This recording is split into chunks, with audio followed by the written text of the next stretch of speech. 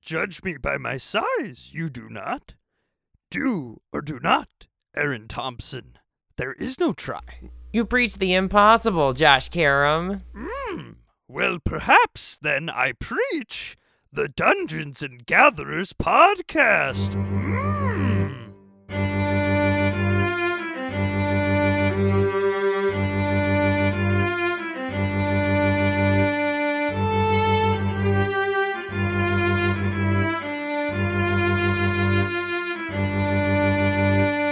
Hello there, members of the galaxy, and welcome to the Dungeons & Gatherers podcast. As you probably are guessing, it's going to be a little weird today. Aaron and I are not going to just talk about Dungeons & Dragons or Magic the Gathering. Enter third competitor, Star Wars. What's a Star Wars? What's a Star Wars? Well, Which Star Wars is this? well, this is going to be a couple of the Star Wars that people aren't familiar with, because it's May the 4th today, so happy May 4th, everybody. May the 4th be with you, and also with you. So, it's funny that we were saying, like, we both love Star Wars, and we want to time out a Star Wars episode at some point. So there was a great announcement recently that Star Wars Knights of the Old Republic will be making a remastered version with better graphics. I am in love with Star Wars Knights of the Old Republic. I talk about it to Aaron way too much. I'm currently on my 4th playthrough of the game. I thought if we're going to do anything to bridge Star Wars and D&D, we got to talk about the things where D&D influenced Star Wars games, video, and board. I've never done that out of order, like game video. That just sounds strange. Games, both video and board. I love it. Go to your shop and pick up your games for the video. That's like on old VHSs when it would say like coming soon to VHS player, you know, Exactly. or to video cassette tape. Exactly. Knights of the Old Republic is a really cool game where it's a Star Wars RPG, and if you're looking for like the best single-player Star Wars RPG, this is the game that you should definitely play, or just wait for the re-release, because it'd probably be cool to see Bastila Shan and all your favorite characters and better graphics. But the game works on the same ability score and D20 system that D&D works on, which I find really awesome. So it's the same strength, dexterity, constitution, charisma, intelligence, wisdom into Star Wars. And everything, they don't show you the dice roll, but every decision you make is based on a d20 affected by different ability scores or feats that your character may have. Side note, like most video games run on some sort of random number generator. Just going to put that out there. Even if you don't see it behind the scenes, it's there. That's a good point. Sorry if that ruins your life, anybody out there, but it's just the way it is. Everything is just a little bit of random in everything. Right. But that's what, this is a little aside, but since we're talking about how dice systems work, it's one of the cool things I like about playing some of the Neverwinter games, is like, it'll show you what number you rolled. Oh, yeah. It like helps whenever like you fail and you're like, I shouldn't have failed, and you look in like the little dice queue and it's like, oh, you rolled a 3? All right, that makes sense. That's a really solid point. However, it kind of sucks where it's like, well, I wish I actually rolled that die. Then I'd feel better about getting the 1 on the D20. That's how I feel about like online D&D too. It's like my own dice are like out of my hands. I have to just like click a button and like hope that my random numbers are good. I just want to have full control over failing. That's all. That's all that I ask Right. for. When I eat shit, I want it to be exclusively because of me. Aaron, maybe could this be my pitch for Star Wars Knights of the Old Republic? I'm going to sell you on Star Wars Knights of the Old Republic. Of course, yes. For those listening at home, I have never myself played the game, though it has been highly recommended to me many times, and I feel like I've played it from the amount that Josh talks about it. Exactly. I was playing it when we were in Alaska as well. I was doing, I think, my 3rd playthrough. I first played this when I think I was like 8 years old or something. And I picked it up. I had no idea what I was really doing because I was like, oh, you have to point and click. I don't actually slash the lightsaber around. So, like, I put everything into strength because it was like, I want to be a really tough character, and then stopped playing it probably about after like a week and moved to something like Jedi Knight, Jedi Academy, where you could actually swing around a lightsaber in ridiculous fashion. But for like a segue for maybe people who've like played this game and have never played D&D before, or Star Wars fans who might be into D&D, it's really the perfect way to show you not everything can be solved with combat. And I think that's a really cool thing about this game, because this latest playthrough I'm doing, I'm finally playing the scoundrel route. So instead of everything in my combat skill, it's all in my charisma. So it's the very Jedi thing where I'm able to talk my way out of anything. And I just think that's so cool because it was like, I've never had these options available to me, but I haven't had to do as much combat. You get to do the classic, like, these are not the droids you're looking for. It's so exciting. I haven't been able to say that exact line yet, sadly, in this playthrough. But soon. There's a droid encounter in on Tatooine where HK-47, big character within the series, comes in. So maybe I'll say that at that moment. Mm-hmm. Maybe. So it's I think there's a really cool D&D side to this game that's fun. Also, the thing that I like is that there is no set easy or hard mode in the game. However, if you play the dark side path of it and choose dark side decisions, it is the easy version of the game because it's easier to be selfish than selfless. So, for example, there are decisions where it's like, oh, well, if you want this, give me 500 gold. You could either threaten the person's life or pay them the 500 gold.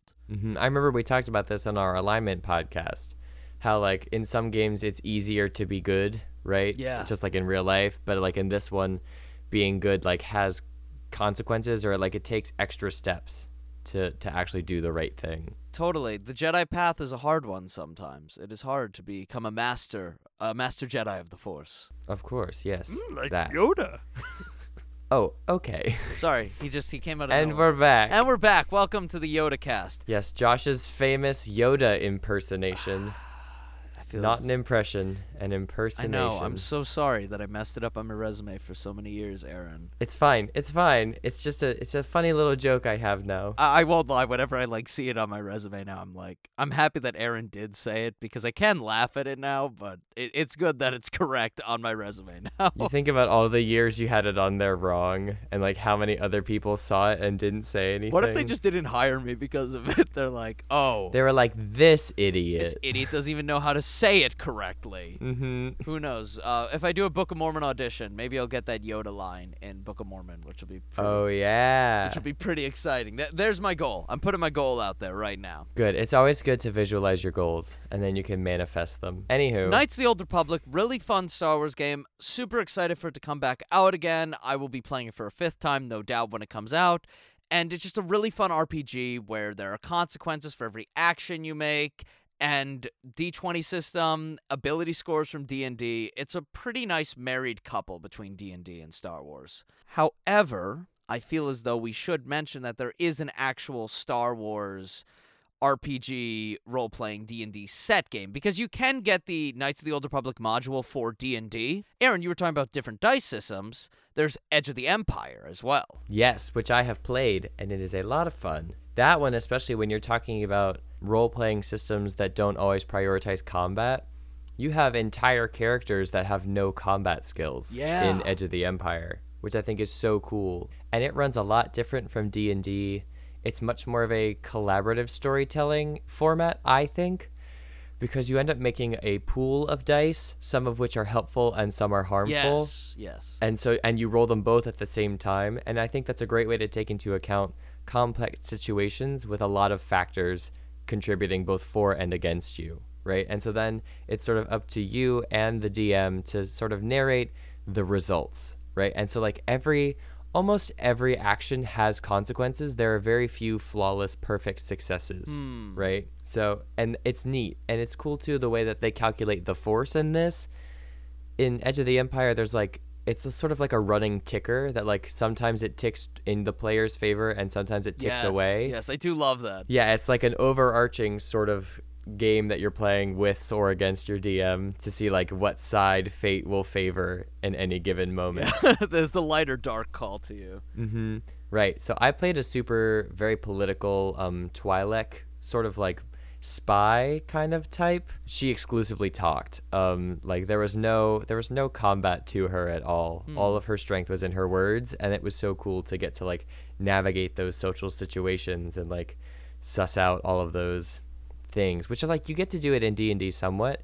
It just feels like a lot more baked into the system of Edge of the Empire. I think that's cool too. Like in Knights of the Republic, as we were talking with if you bump with the scoundrel and charisma, you can get out of any combat situation. it's a very cool Star Wars thing to have, because a lot of times in Star Wars, it's about these are not the droids you're looking for. I remember I built a pilot once for the game, and I remember asking my DM, I'm like, okay, cool, so, like, what can I do for combat? And they're like, well, you fly. Do you really need, like, to be able to do combat well? And I'm like, yeah, don't I, like, have a bunch of combat feats? And they're like, no. And I'm like, D&D has brainwashed me. I need a Right, combat exactly. maximum character. What? Everybody else, you always need to be able to fight at any moment. Doesn't matter what kind of character you're playing.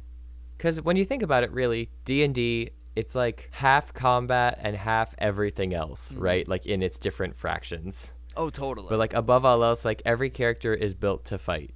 And that's fine, because like I like it, you know, and I like doing the other things around it too. But like there's whole classes that are fighters, you know, that like, not to bring up any old wounds from last episode, but like they're pretty combat focused. No, that's a good point. We'll tell everybody in a bit.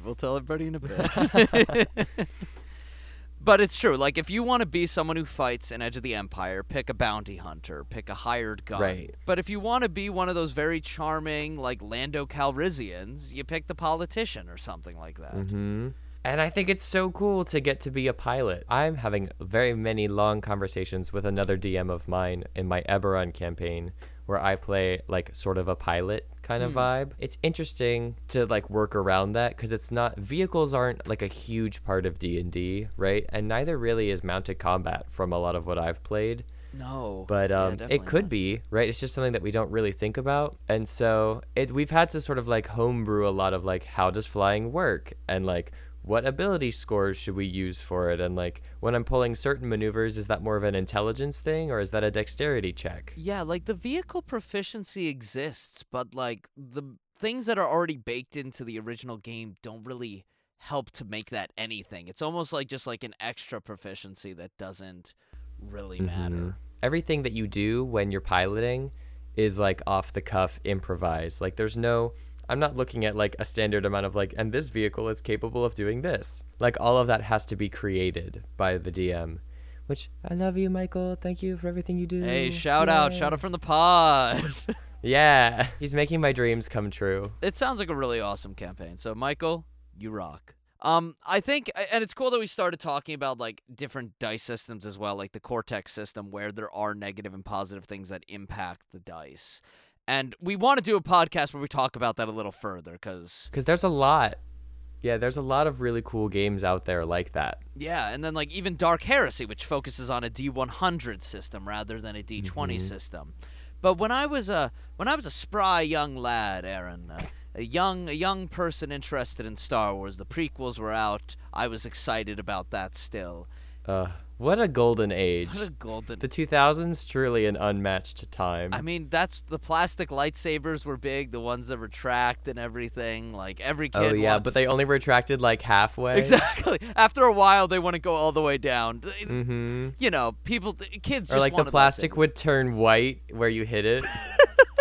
You're so right. Yeah. Oh, good old times. I did spend $200 on a lightsaber in response to that, though, so it never goes away. And it's not plastic. It's actually a glass tube. But It's one of the real ones that like glows really pretty. yeah, it's not like I spent $200 on a plastic lightsaber. Don't want that to be on the record anywhere. Just strike that immediately. No, exactly. Let's set that straight. But there's a lot of cool Star Wars games that existed, though, when I was younger that involved the D20 system. And the miniature games are the ones I'm referring to, especially the classic Star Wars miniatures Episode 3, which is you get to play as Obi-Wan or General Grievous, and everything you do based on movement or attack is all based on a D20. Now, it's a physical board game, so it's not as much like you're playing as a clone trooper and you're, like, making big decisions, but it's a nice, like, Star Wars D&D light to get you associated with the D20 die.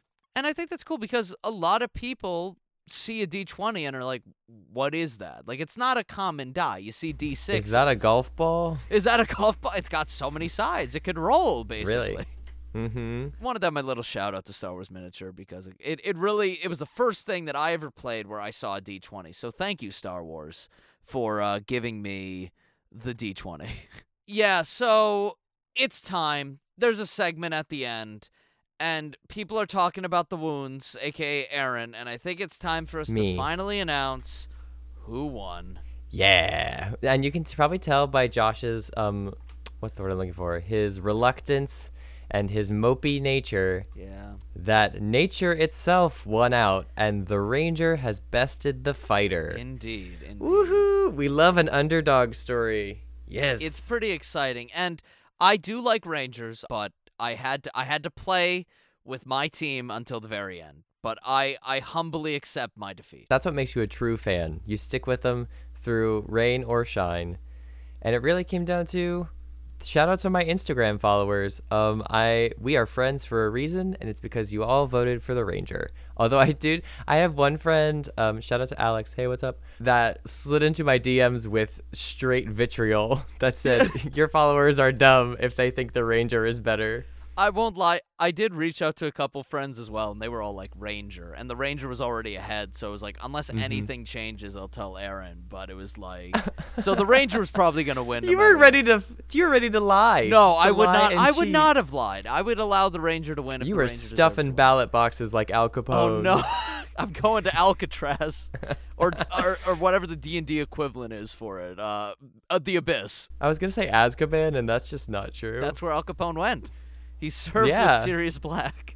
13 years! But since we are talking about Star Wars, we thought that one of the classes we should do in one of our bracket matchups relates to Star Wars in some way, shape, or form. Because a lot of people are like, I kind of want to play a Jedi in D&D. So, Aaron, what's like the best way to do that, right?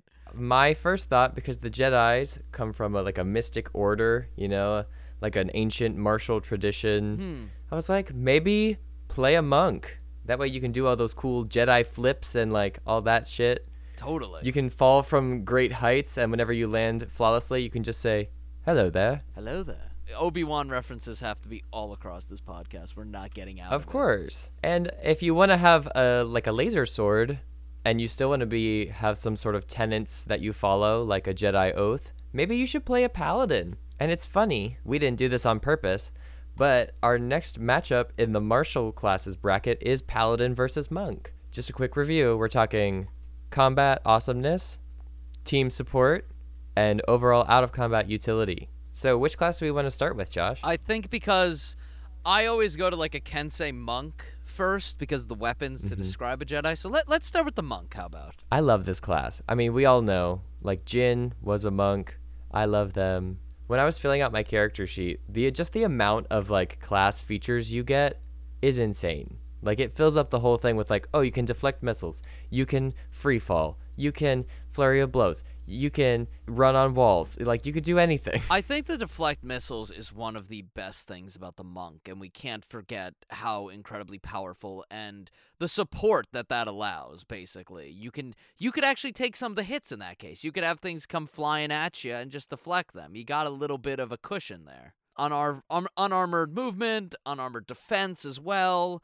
Give you a little bit, and also just when it comes to combat, to talk about them, the key points and the different ways they can be used in flurry of blows, or even with the drunken monk, the fact that you can disengage, just a lot of getting in there, doing some damage, and then just jumping around a bit. I also I don't give patient defense enough credit.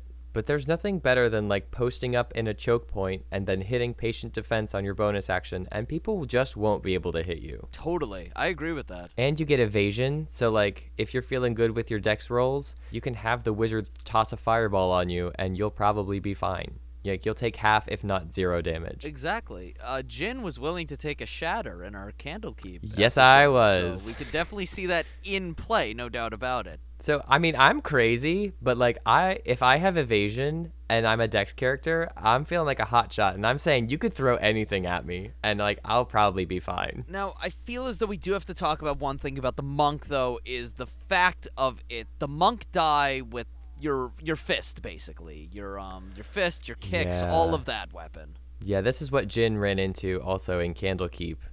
It was a D4, man. It's not that great, and it takes a while for it to improve. Really bad. I mean, granted, in any turn, you can throw 3D4 at somebody which is cool. But for example, if you were a paladin and you were doing like a two-handed weapon approach, you could have a 1d12 as just one attack. So the thing here, though, is you would add your dex modifier to each d4 attack. So you could be rolling 3d4 plus 12. And that's like at level 4 with a plus 4 to dex, which like Jin had a plus 4 in wisdom instead. So like we all make our trade-offs. No, that's a good point. So I get how like adding your ability score multiple times is definitely helpful in that respect. It gives you more guaranteed damage. But, like, it's rough. And then, like, at level 5, you know, like, or when your barbarian gets an extra attack at level 5, and then they're doing 2d12, you know, potentially, plus whatever their strength is. So, yeah, they're not a huge damage build. And I don't think that that's their design. I don't think so either. Because there's a lot of people that are like, oh, if you're going to do a monk subclass or multi-class with a rogue, so you get some more damage in there. Because that's not really what the monk's built for. The D&D people, they're twisted. They're twisted in their minds. They just want to that fight. they must fight. I mean, I also am like this. The dark side is strong with them. Yes, of course. Now, I think when it comes to utility for the monk, just to touch on it quickly, maybe you could show me a side to it, but I don't see terribly much. So when I think about the monk's utility, I think about the fact that, like, they can run on water, they can climb walls, you know, like, they are really good at maneuvering themselves. So in terms of, like, navigation type things, like, when you're trying to, like, sneak into a building, you know, like, they're probably really good at that. Okay. Or any of those sorts of maneuvers. I'm specifically thinking about the Way of Mercy monk gives a lot of really great support capabilities. I know that's not utility, right? But, like, their subclasses are so diverse. Yeah. That I think it offers a lot of options. On Not Another D&D podcast, which you all should check out. It's a wonderful podcast. They do like a brief arc when like one of the characters goes on paternity leave, right? Like the actor goes on paternity leave, so the character leaves. They bring in a guest and they do a little arc with a party exclusively of monks, and they did really great. Oh. Like they had all sorts of different things they could do. Like one was a Kensei, one was a Way of the Ascendant Dragon, which is an unearthed arcana, and one was a Monk of Mercy. Yeah. And they really they played well off of each other, and like there was never a huge lack, right? Granted, like the one she did multi-class with Peace Cleric, so there was so she got more spells. Yeah. But that's life. I think, and honestly, you know, from the Tasha podcast, I'm in love with the Way of Mercy monk. I think it's brilliant. Stylistically, it's not enough to be like your real healer. No. You got a cleric in the party, you toss that in there as well. Like, that's your second if the cleric goes down, that's basically what it is. Right, exactly. I was teasing the paladin a little bit, so I just want to talk about, like, the immense amount of damage that a paladin can do when it comes to smite. Go off, yeah. Now, to be fair, I want to take a note because I'm thinking about it, but we need to say it out loud. Like, if you really crush it in one category, sometimes that can outbalance, you know, like if you lack in the other two. In the case of the fighter, for me, it's like the ranger was like a solid B in everything, and it's like the fighter was like an A+ and like 2 Cs, so like it didn't quite even out for me. I agree with, and that was totally my point of view with it as well. Like, it was just the amount of combat versatility that it has is like. So, but talk to me about the paladin. Let's talk, right? You know, it's very similar to a fighter with the way that it deals damage, extra attack, and everything like that. But the fact that it can spellcast to add smite on top of things, it's immense amount of damage you're getting out with this thing. And also, you wear big armor. So you're able to tank in there, take hits as a support role, and also deal immense amount of damage. And you get lay on hands. You get access to a lot of really cool buff spells. Yeah. You know, you can cast Bless on your whole party, and then everybody's swinging, you know. Exactly. Paladin is truly one of the best classes in D&D, I think we will find as we go through this bracket. 100%. And I think it's also cool because it plays with other classes well. If the Witch Knight, the Warlock Paladin, is one of the best multi-classes in my opinion. So I know I'm not talking too much about the Paladin, but I kind of am ready to put in my vote. I know. I felt like we talked a lot about Monk as like a consolation prize because we're going to talk about Paladin more in the future. Yeah, so I'm voting for Paladin. I think the damage it puts out and the support that it offers are both A+. I truly think every party is made better by having a Paladin. So yeah, Paladin, you go. The Holy has prevailed in this case, and the Paladin moves up. Also, if I could just tease it quickly, to fight something not so holy. Right, exactly. Oh, we'll get there. Well, just you wait and see, folks. So let's move over to Spellcaster Land. So the most important thing, I think, for a Jedi, if I was to give Jedi some skills, some attributes, right? Yeah. I would say that on the whole, they are a very wise group of people. Oh. And so this is the cage match of the century. It's a good thing we have extra time left on the episode because Josh's and my favorite classes are going head to head here.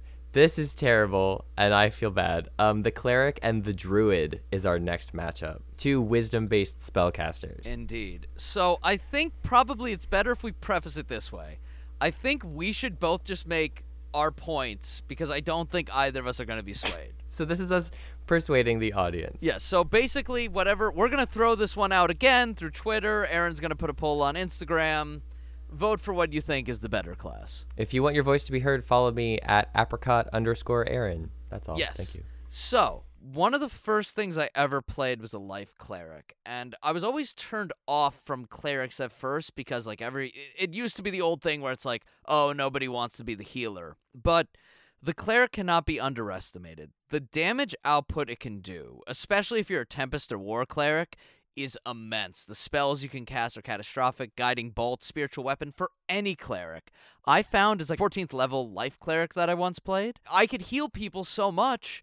And also if I'm like, you know what, I'm going to put out a terribly powerful Guiding Bolt as well. And there's no class that is going to beat this one in healing either. I think the amount of healing you could do, and especially taking off debuffs, you know, getting rid of your poisons, your paralyzations, things like that, your restorations in that matter is pretty great. Now, I'm talking too much about how much I love the combat and the support. I will be honest, utility of the cleric I don't think is as great as other classes. It's a very religious class, and I don't see as much of, like, outside of combat. You're like, if you're trying to get into a temple, if you're trying to persuade a bunch of people of a different religion to come to you, I could get that. But its abilities are very within combat. I mean, you could heal, you can do some divine intervention. You also have your channel divinities, which, to be honest, can get you out of combat at times. I'm not going to give it an A+ in its utility. So my vote though is that it's an A+ in both combat, support, and utility. I'm actually gonna give it like a B. So that's me with the cleric. Wow. All right. I mean, yeah, I've played both of these to great effect. In the first Amira campaign, I played a trickery cleric, right, Victor Slots, whom I loved dearly and was a badass motherfucker. So all respect to both. And we all know I play Kiva, the Circle of Shepherds druid in Out of the Abyss. Yeah. So it's funny that you say that utility is sort of where cleric drops it, because I've gone on the record before as saying the druid has the most utility of any class, and I'll fight everyone on it. Just like the sheer amount of things that they can do, both in and out of combat, right? But you talk about like speaking with animals or like navigating the wilderness, these like things that druids do incredibly well, especially if you take the Outlander background. But looking at just like I'm looking at all of their different subclasses are so incredibly varied. Like even to just dip into like some combat stuff, like you're hard pressed to find a better tank than a Circle of the Moon druid. Just the sheer amount of like temporary hit points they can get that just like keep coming back, and you turn into these incredibly powerful animals like mammoths, you know, and polar bears. Yeah. And like it's astounding really to have on the front lines, and especially at your higher levels, being able to cast spells from that form is insane. Like, why would you not want to do that? There's been several really bad situations where Kiva has survived because I've been able to just like wild shape and burn out time until my friends could rescue me when I've been like totally swamped and surrounded. So thanks for that. They have a wonderful balance of healing and control spells, which really help to support their allies. Fairy Fire is a phenomenal spell that you should always have. A lot of support capabilities. The Circle of Stars druid in Tasha's Cauldron of Everything has a lot of great ways to buff your allies. The Circle of Dreams has a really interesting bonus action long distance heal that's better than a healing word. You get a pool of D6s that you can dose out for free. So you can bonus action do that and then also cast an actual healing spell, like the literal spell Heal, which gives all of your friends 60 hit points.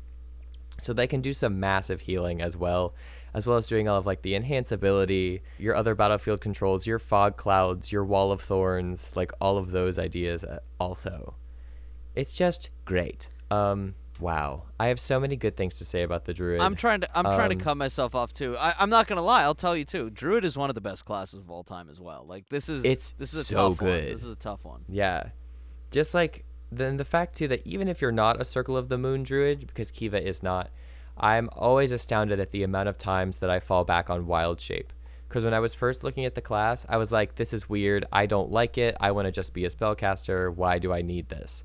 Right? But it gives you so much more versatility in combat.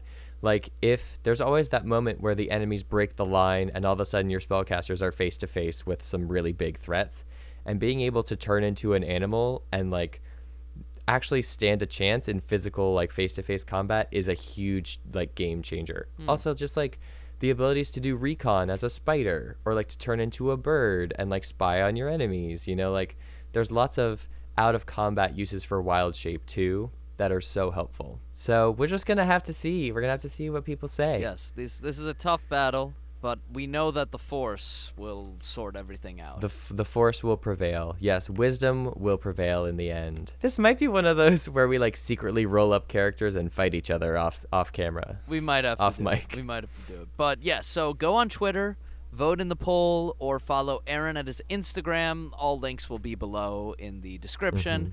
But vote for who you believe will prevail, the Cleric or the Druid. I'm nervous. I just don't know how I'm gonna feel. You know what I mean? This is gonna be like the Rock Lee and Gara fight of the tuning exams. Ooh, this is gonna be good then. This is gonna be a really good fight. It's gonna be really good.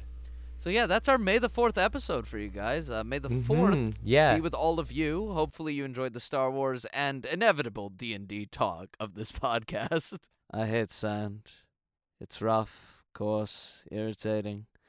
It gets everywhere. But I do love the Dungeons and Gatherers podcast, which you can like and subscribe to.